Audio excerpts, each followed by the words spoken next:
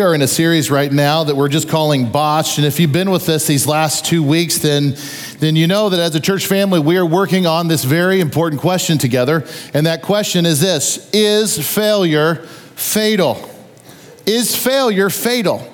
And I can tell you that it is not uncommon for a Christian to wrestle with this concept of failure and its implications. Can I mess up so bad? Was my sin so severe that I've completely botched my faith? If you've ever asked a question like that as a believer, I promise you would not be the first. Or to ask questions like, am I still saved? Does God still love me? Can I be of any use to the Lord ever again?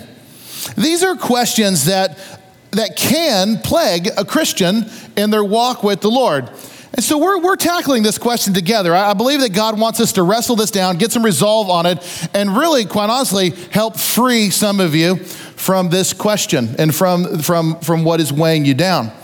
Now, so far in the series, we've looked at two great men in the Bible who botched big time during their lives. We the very first week in this series, we talked about David, who had an affair with a married woman, and a pregnancy resulted from that, and then he tried to cover it up, and somebody even lost their life. It's a very notorious example in the Bible. And we looked at Elijah last week, how he lost his courage, and he took his eye off the ball, and he ran away in fear instead of trusting the Lord.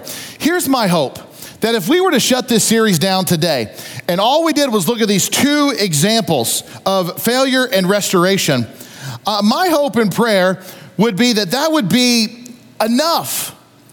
That would be enough to give us this renewed outlook on our walk with Jesus. That would be enough to prove to each of us failure doesn't have to be fatal. We saw how David owned his sin. He said, I've sinned against the Lord, and there were consequences, of course, but the Lord forgave him, and he went on to serve the Lord. And then there was Elijah. He needed some time to refresh and refocus, and he got his head back in the game. And once he did, he went on to serve the Lord the rest of his life. And I pray that this series has the same kind of effect on our church family. That I'm going to serve the Lord the rest of my life. I have this renewed outlook on what can happen in my life and my walk with the Lord. So if you've been wrestling with feelings or thoughts of self-worth because you've either done something long ago or something that's happening right now, and you're saying, I don't know if the Lord can ever use me again, I hope that this brief examination has lifted your vision of what the Lord can do in your life, about what is possible. If you've been down, okay, just down, I hope these examples have lifted you up. If you've been content with this attitude of, it is what it is, I am who I am. Or even if you've gone so far to label yourself as, I'm just damaged goods.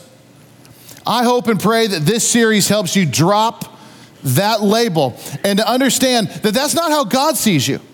You're seeing yourself is not exactly the same way God sees you. And I hope I can bring you and God closer together in your understanding of how God sees you and what God wants from you out of your life. So I hope these stories of failure and redemption energize your faith, that they fan the flame, that some of you are wondering if it's gone out. I promise you it's not gone out, but to fan that flame and get it going once again. And to have this attitude, God is not done with me.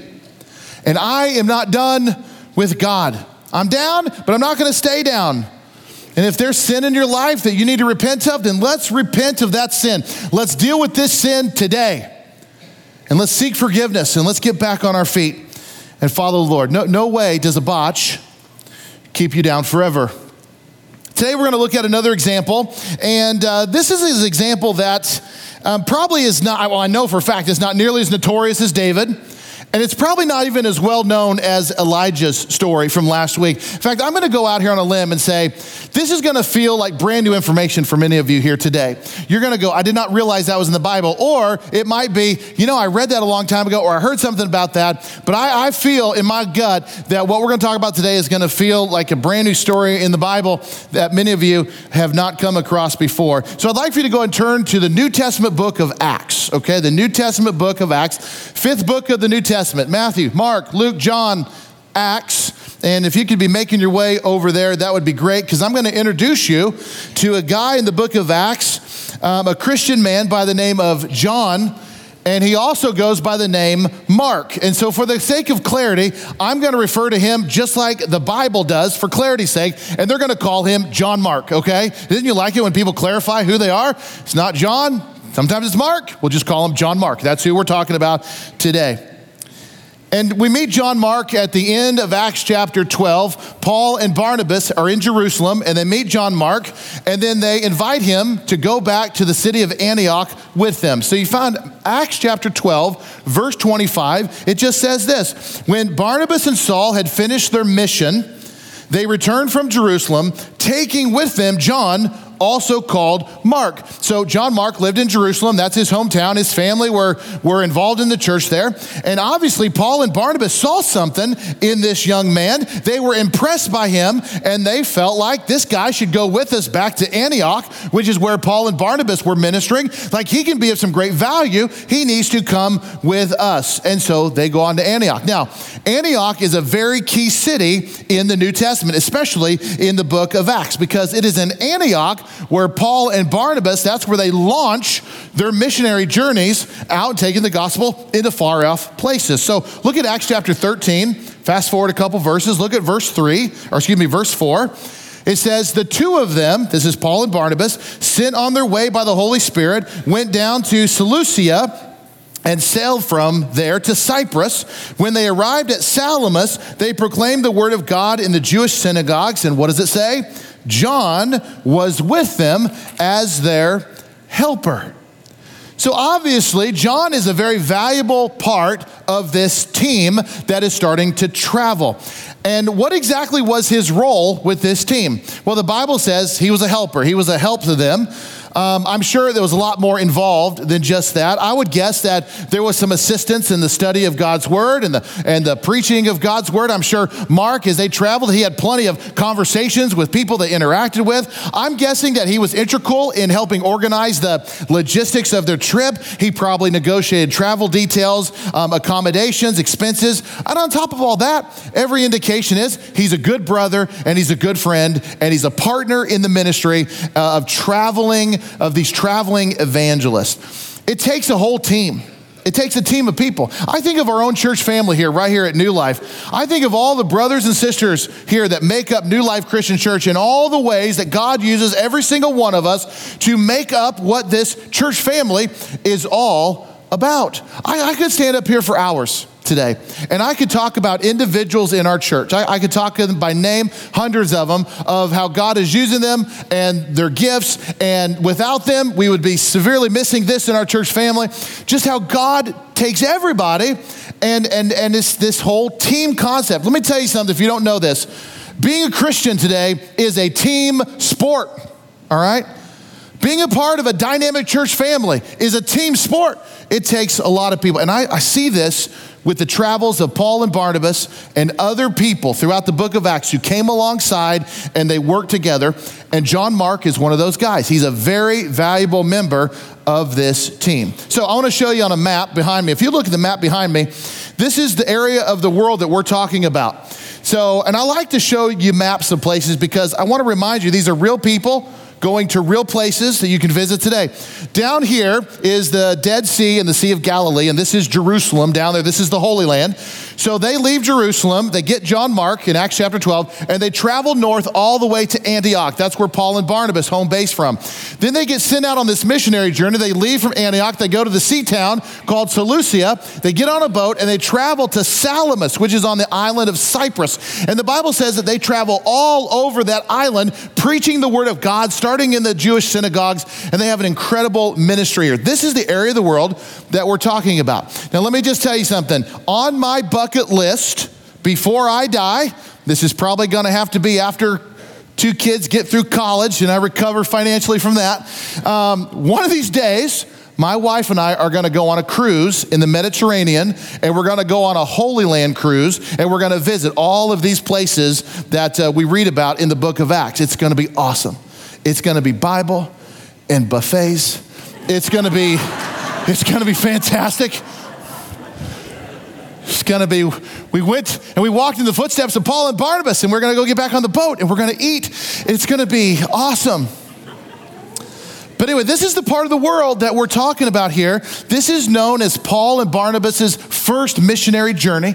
And if you have a Bible with you that has maps in the back, I have no doubt that somewhere in the back of that Bible, there's a map that's called Paul's First Missionary Journey. And if you look at it, you're going to see a map that looks very similar to the one that I'm showing you here. So they travel from Antioch, they go to the island of Cyprus, and they are preaching all over the place. Now, look at Acts chapter 13. We're going to read this together while this map stays on the screen. Start in verse 6. It says they traveled through the whole island until they came to Paphos. So this is over here. So they started on Salamis. They made their way all the way to Paphos. This is what we're talking about.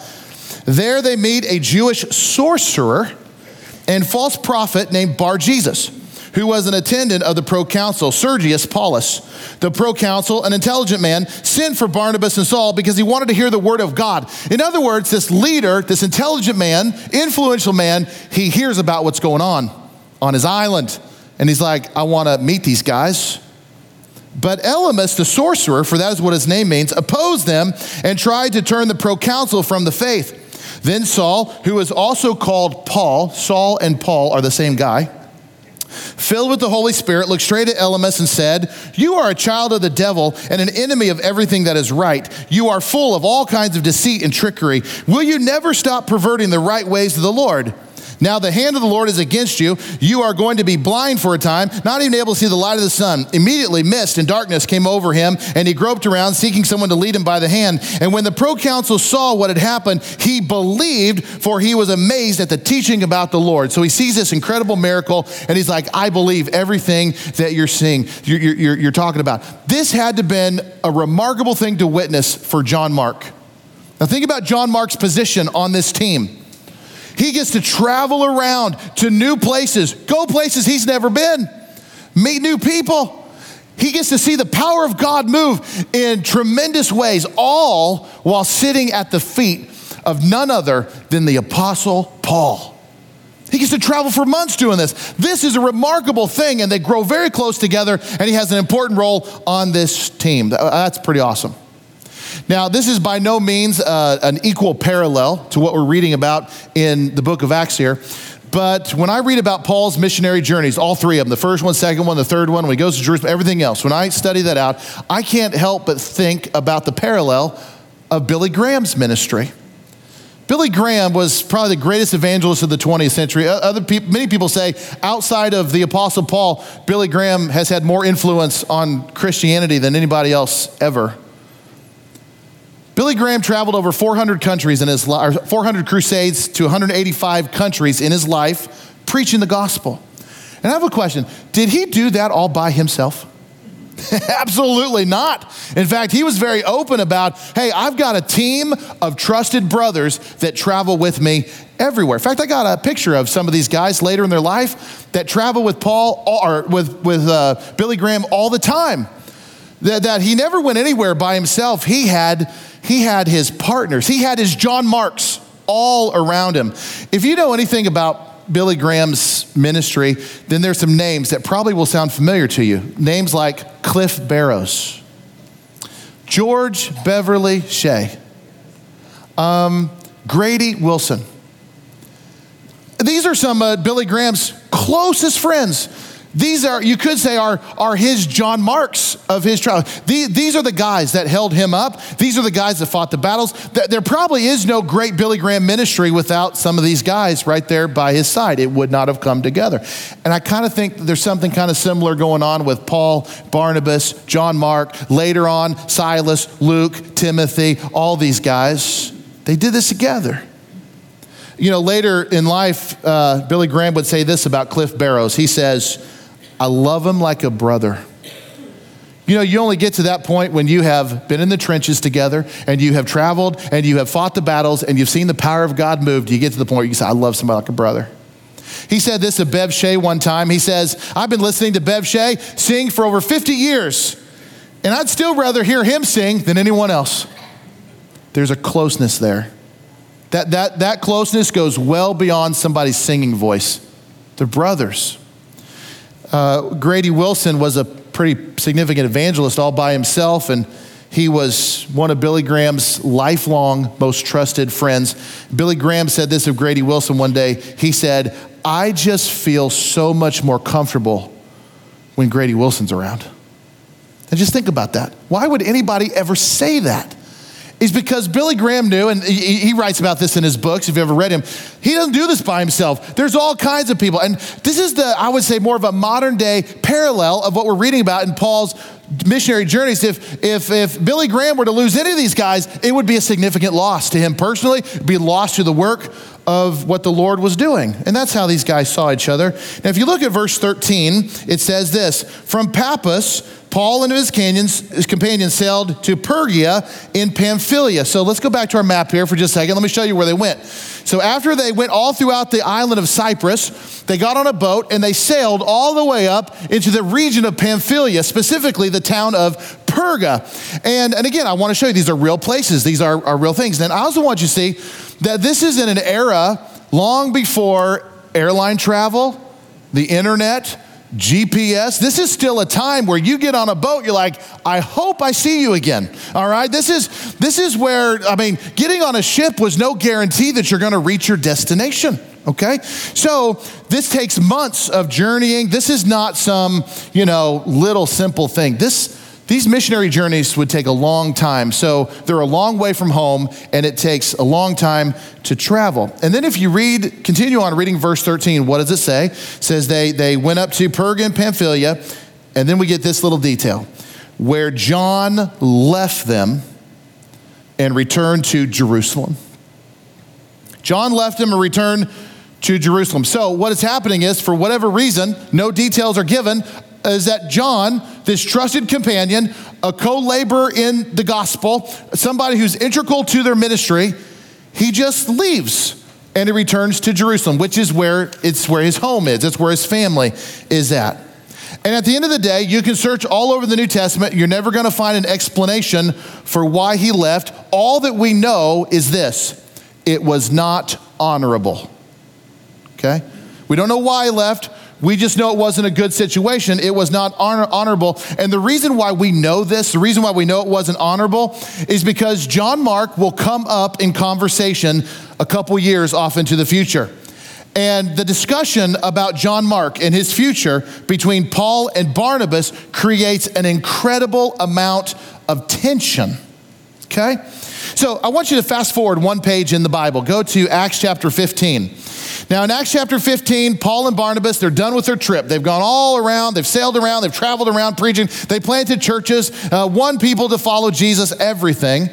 And they're back in Antioch now, and some time passes by. And the Bible just says in Acts chapter 15, sometime later, Paul and Barnabas were talking, and they're like, you know what we should do? We should do that all over again. We should travel over to Salamis, get on a boat, go down to Cyprus. We should travel up to Perga, go across all those places. Let's go visit the churches and let's go see how the Christians are doing. And they're like, this sounds like a great idea. And this is the nucleus of what is known as Paul's second missionary journey. Okay, so this is the nucleus of it. And so they agree, let's do it.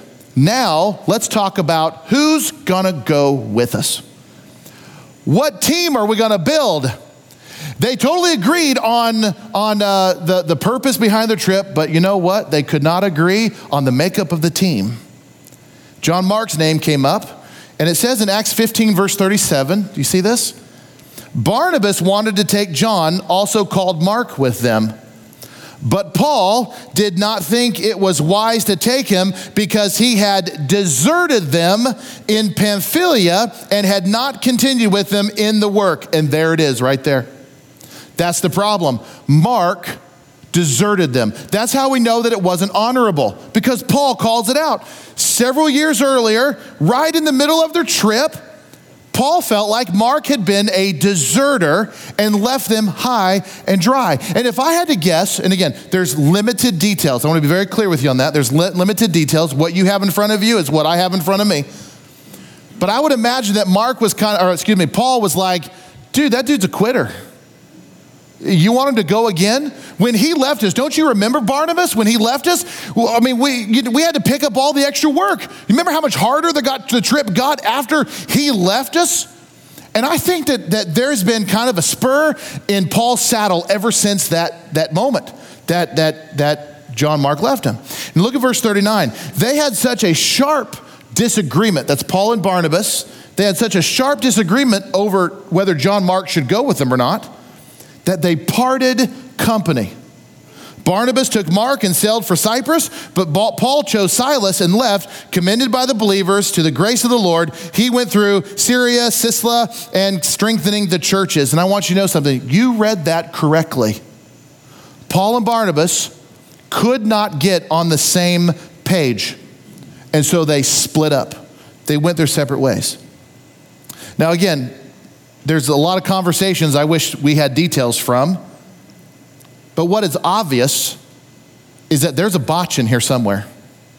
That's what's very clear. There's some kind of botch in here. You can read between the lines and you can probably pick on all three of them of like, well, they all botched in some way. But what I want us to do for the next few minutes, I want us to specifically focus on John Mark, because there are some significant details about what we learned from this and what we learned later that mean something very much to us today, or it should anyway, in our series.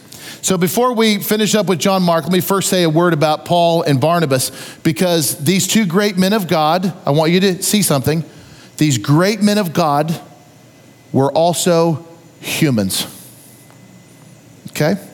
These great men of God were also humans. And the reason why I say that, and the reason why I've said that in every sermon at this point, and the reason why I'll say that over the next couple, is because when we read the Bible and we study about these great men and women of faith, we sometimes can slip into this mentality of like they were some kind of superhuman believer.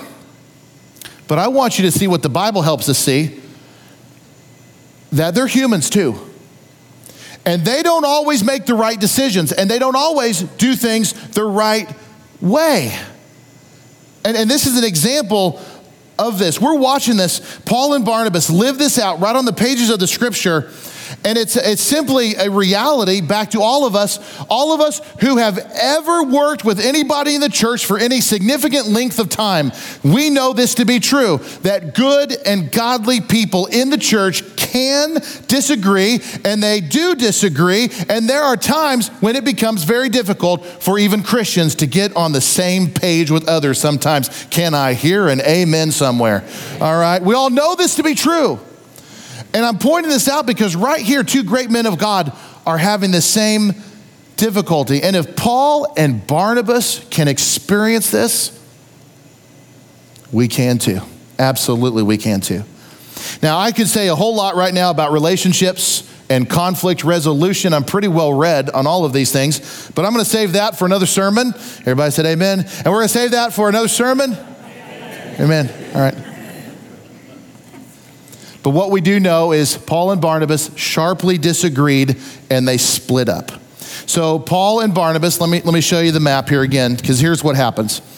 So they're in Antioch and they have this fight over whether John Mark should go with them. So the orange line is Barnabas and John Mark. They said, fine, we're going to go. So you can see that what did they do? They went the same trip they did the first time, because that was their whole goal, right? We agree what we're supposed to do. So they travel to Cyprus to go visit all the churches. Now Paul is the green line, and he hooks up with a guy named Silas. Silas will become a trusted companion moving forward, and they're going to travel north. So it's really one of these things. You go this way and I'll go that way.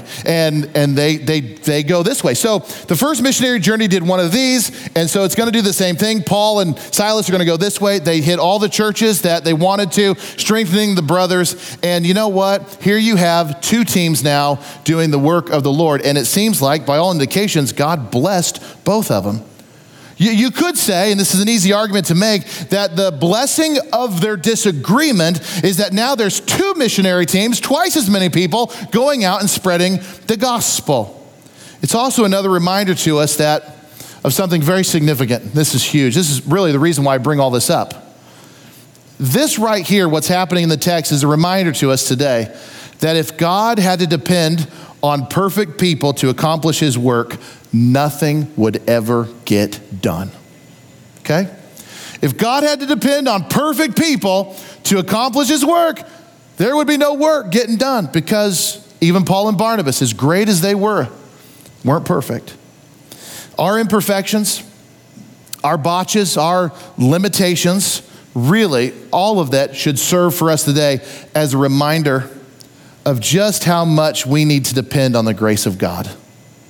And that without the grace of God in our lives, there's really nothing that's going to happen. I think this is something even Paul would come to really own a little bit later in his life. In 2 Corinthians chapter 3, verse 5, he writes this: "Not that we are competent in ourselves to claim anything for ourselves, but our competence comes from God." You say, like anything we know, anything we do, anything that seems like we did anything good, can we just own it that it really comes from God? I mean, because it's God's doing. So good came from a disagreement. Even though the disagreement wasn't good, good came from it.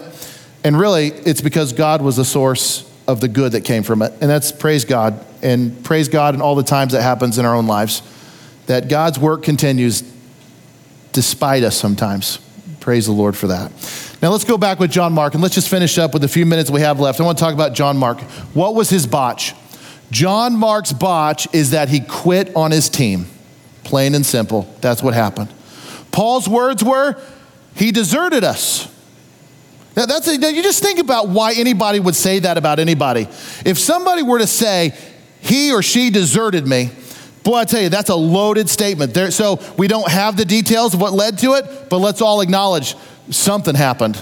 He deserted us. That's how Paul saw it, and it's quite a charge. I would imagine that there were other things that were said, but Paul summed it up. He deserted us. So his botch is that he quit on his team, but it's worse than that. He quit in the middle of God's mission. That's what he did. In fact, that's what Paul called him out for in chapter 15, verse 38. Do you remember what it said? It said, he did not continue with us in the work. So he quit on the team, and he also quit on God's mission. And because of that, Paul saw Mark as a quitter. And since Paul saw Mark as a quitter, he and Barnabas just couldn't get on the same page about ever having John Mark join them again. Now, I think there's 2 points of view here, and they really do match up with some of the personalities that we read between Barnabas and Paul. If you know the fuller story of Barnabas, you know, Barnabas is known in the Bible as a peacemaker. I don't know if you knew that or not. I think this, and again, I'm going to be very clear, I think this. The Bible doesn't say this. I think this because of what I know about these men. I think Barnabas had this attitude. John Mark's a young kid. He's a good kid. We need to give him a second chance. And let's bring him along. Let's give him a chance to prove himself. I know he feels guilty for abandoning us before, but you know what? Let's get him back in the game. I wonder if that's Barnabas. Barnabas, you might remember, he was the one who, when he met Paul was not yet in with the church. You know, we're going to talk about Paul before we're done, but with this series, but Paul was a pretty rotten guy before he became a Christian. And for the church to trust him took some time. And it was Barnabas who said, hey guys, this is my buddy Paul. He's a changed man. You can trust him. You trust me, right? You can trust Paul. It was Barnabas that kind of brought Paul into the inner circle of Christians. And here you have Barnabas, I think, is saying, let's give old John Mark a second chance. Yeah, he screwed up, but let's try. That's one point of view. Then you have Paul, and Paul's it's very obvious, has dug his heels in the ground, and he's like, I ain't taking no quitter on this round the world trip. Not gonna happen. He did it once, he did it twice, and I'm not taking him. Now, let me ask you a question. You do not have to raise your hand. How many of you in this room identify more with Barnabas? Come on, let's give this kid a second chance. And how many of you more identify with Paul? Ain't taking no quitter with me. Now, where are you guys at? Don't raise your hand. But I would imagine about this room is probably split on which way you lean. It's like, I'm like Paul. He quit on me once. And if you've ever been quit on, that is not a good feeling. You can understand Paul. You can also understand Barnabas. You know, let's give this kid a second chance. They couldn't get on the same page. He was a quitter in Paul's mind. And can I ask you a question? This is a very serious question that I want to lay. All of this is built up to this question. I want to lay it at your feet for a second. Have you ever just up and quit on something that you were doing for God? Has that ever been a part of your journey? Have you ever just up and quit? Have you ever turned your back on God when you know he called you to something? Have you ever just turned your back on it? Have you ever promised God that you're going to do something, and then for whatever reason, you just didn't do it? Is there any unfinished business that you need to complete for the Lord? this is extreme, but if God were building a roster today of a great mission that he was going to have the church on, and he came to your name on the roster, would he pause and go, I don't know. He quit on me. You know, if you answered yes to any of those questions, I have another question for you. And that question is this. Is that one-time botch, is that keeping you from serving the Lord today? I would say it like this, maybe more memorable. Has your quit one time kept you down for all time? Has your quit one time kept you down for all time? But I tell you, this thing called quitting or giving up or backing out or on anything in life, that can really mess with you. That can really weigh heavily on you, whether you have quit or you've been quit on.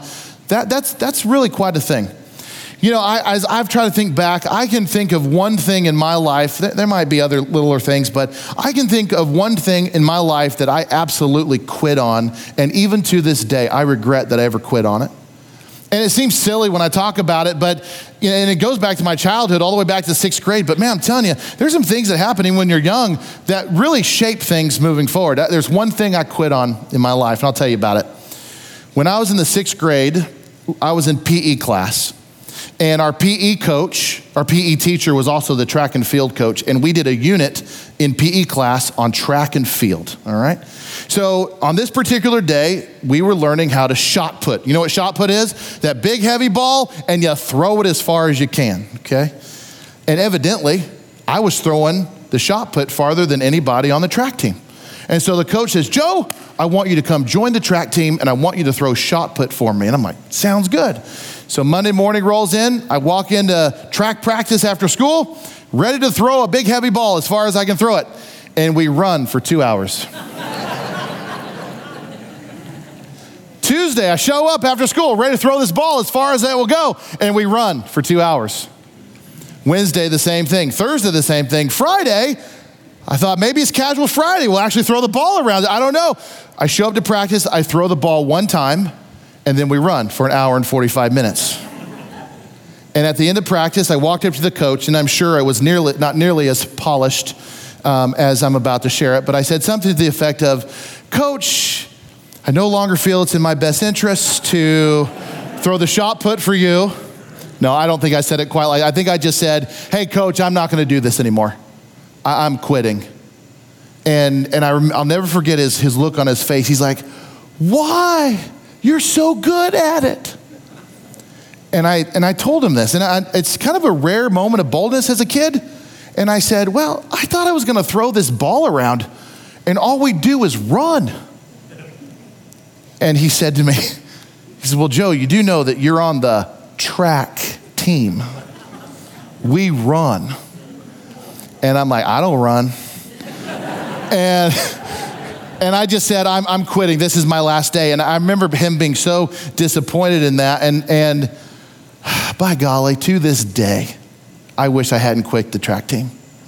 And I hate track. I mean, I don't hate it. It's just not the NFL. You know what I mean? I don't even like it. I don't even think I enjoy throwing that big metal ball around. It's just me personally. But I really regret quitting on the track team, quitting on the coach who believed in me, quitting all of that stuff. And you know, quitting messes with you. I don't care what it is.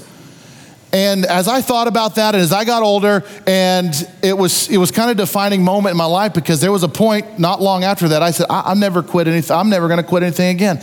And you know, sometimes very negative experiences can spur you on with a whole new attitude to something else.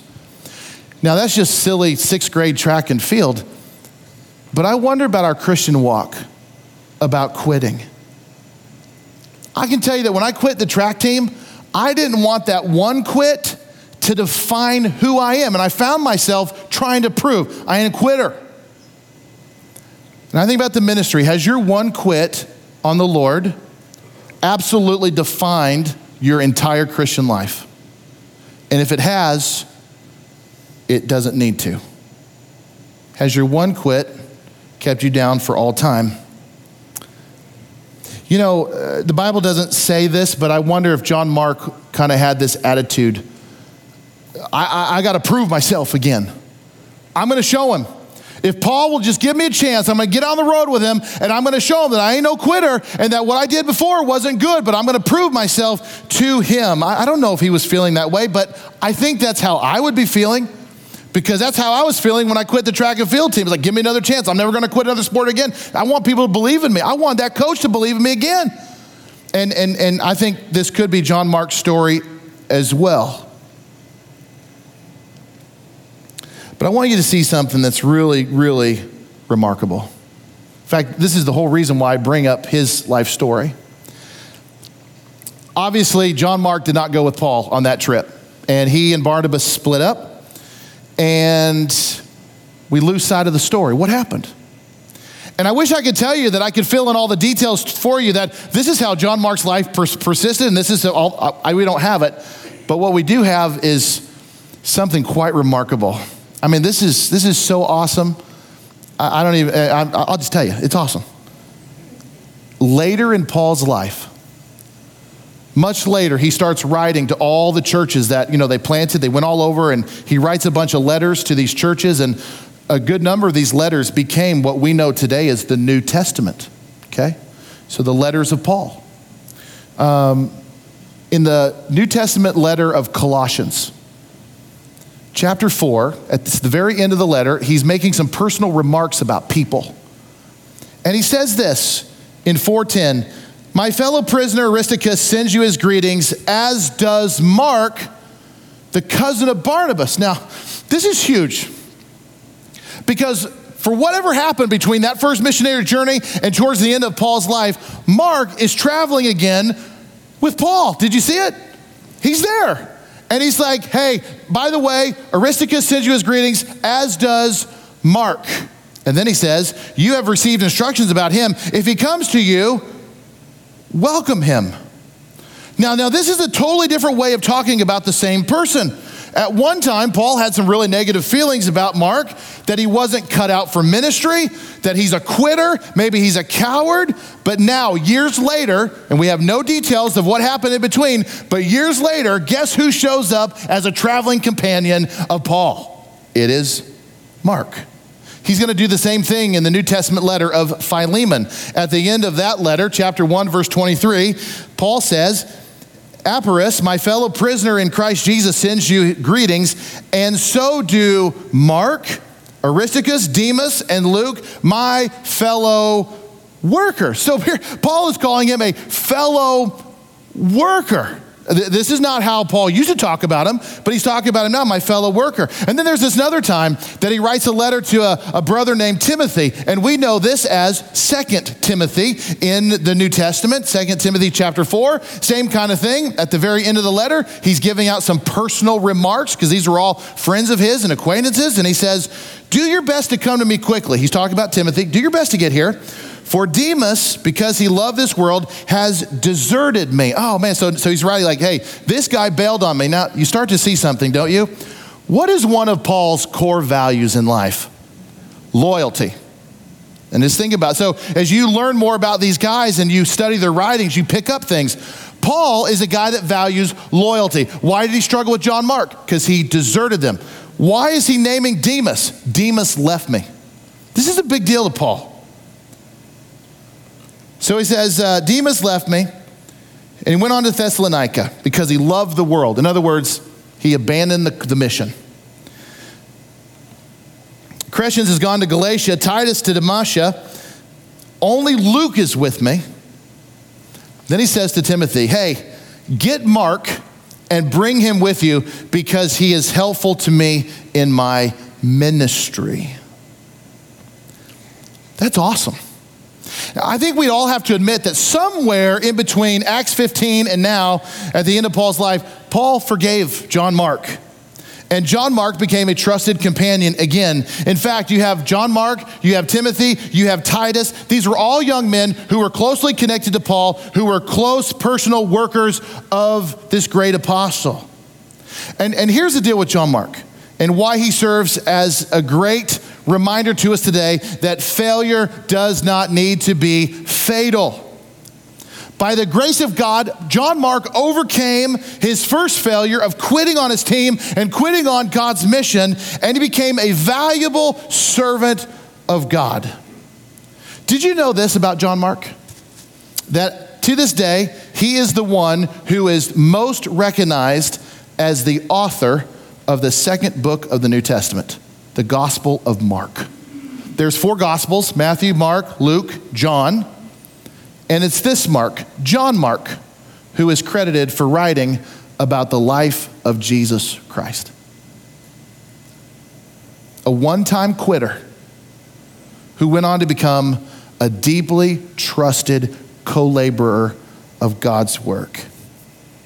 And let me just tell you, his life should serve as an encouragement to every single one of us who has ever failed in their first attempts to serve God. He didn't stay down. He didn't stay down in the dumps. We don't read anything like that. But he got back into the game. And he served the Lord. And he proved himself as a valuable co-worker in the labor to the Apostle Paul. Is failure fatal? That's the question. It sure doesn't have to be. And some of us need to have ears to hear what the Spirit of the Lord is telling us in the Word. Dear Lord, I would just give you thanks for today. Thank you for your holy word, Lord. I thank you, Lord, that we have this opportunity to look at real people, real lives, people who are trying to serve you, didn't always make the right call, didn't always make the best decisions.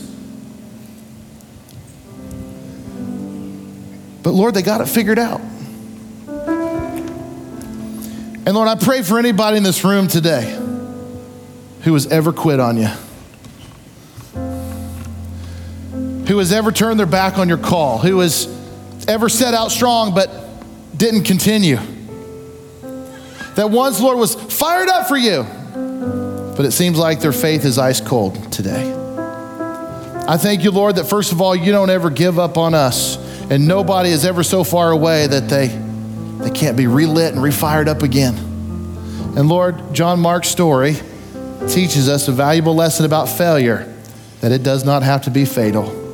And that, Lord, there is not a botch that any of us have ever done that could ever drive us so far away from you that in a moment's notice you couldn't forgive. And Lord, in a moment's notice you couldn't redeem and revive. And so, Lord, we thank you that this reaffirms this in us today. Lord, I thank you for your Son, Jesus Christ, who died on the cross for the forgiveness of our sins. That right there, Lord, teaches us that none of us are too far away from you, and there's none of us that are outside of your love, that you came to this world for all of us. I thank you, Lord, that we can find new life in you through faith in Jesus. I thank you, Lord, that our sins can be forgiven. I thank you, Lord, that we have the hope of heaven out in front of us. And Lord, may that be in our vision always as we serve you, Lord. Lord, if anybody in this room today is down, I pray you help pick them up. If they seem like they don't have value in your eyes, Lord, I pray you show them how valuable they really are. That, Lord, if anybody is struggling here today, I pray, God, that you help them move forward from that struggle. Lord, if there's any quitters in this room, I pray, Lord, they get back on the line and run the race again. Lord, we can all do this because you're merciful. It's by your grace. Lord, you are the reason we can do anything good. And for that, we'll forever be thankful. In Jesus' name, amen.